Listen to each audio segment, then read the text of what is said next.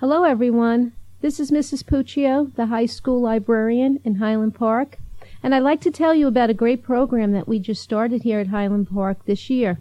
It's called Battle of the Books for High Schoolers. I've previously done the Battle of the Books for the middle schools, 6th, 7th, and 8th grade, and we have been very successful. So I said, let me bring it over to the high school and see what kind of response I get. Lo and behold, there they were, all these kids lined up ready to rock out all these books.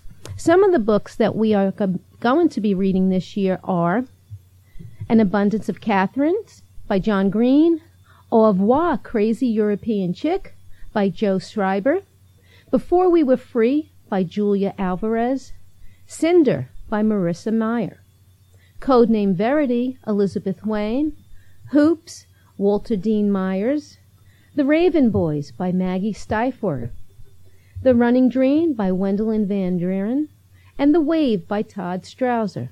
All of the books were picked by librarians from Perth Amboy, Edison, and myself. We got together and decided to put the program. We're going to have 3 teams of 6 students on each team, and they will be asked abundance of questions that they pertain to the books. And they have to answer the name of the title and the author. Dr. Taylor will be our scorekeeper, and Mr. Lassiter will be reading the books. This year, we will have trophies for 1st, 2nd, and 3rd place, and the students will also receive a trophy if they do come in 1st place for themselves. I promise this to be a wonderful experience for all the children who are reading the books. Lifetime to be a reader is to be a lifetime learner, and that's what we're trying to promote here at Highland Park.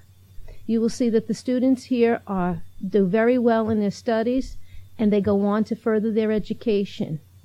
I strongly believe that we should continue with Highland Park's High School Battle of the Books for years to come, and anyone who is interested in perhaps signing up for next year, please come see me at the Media Center. Okay, au revoir, and have a great day.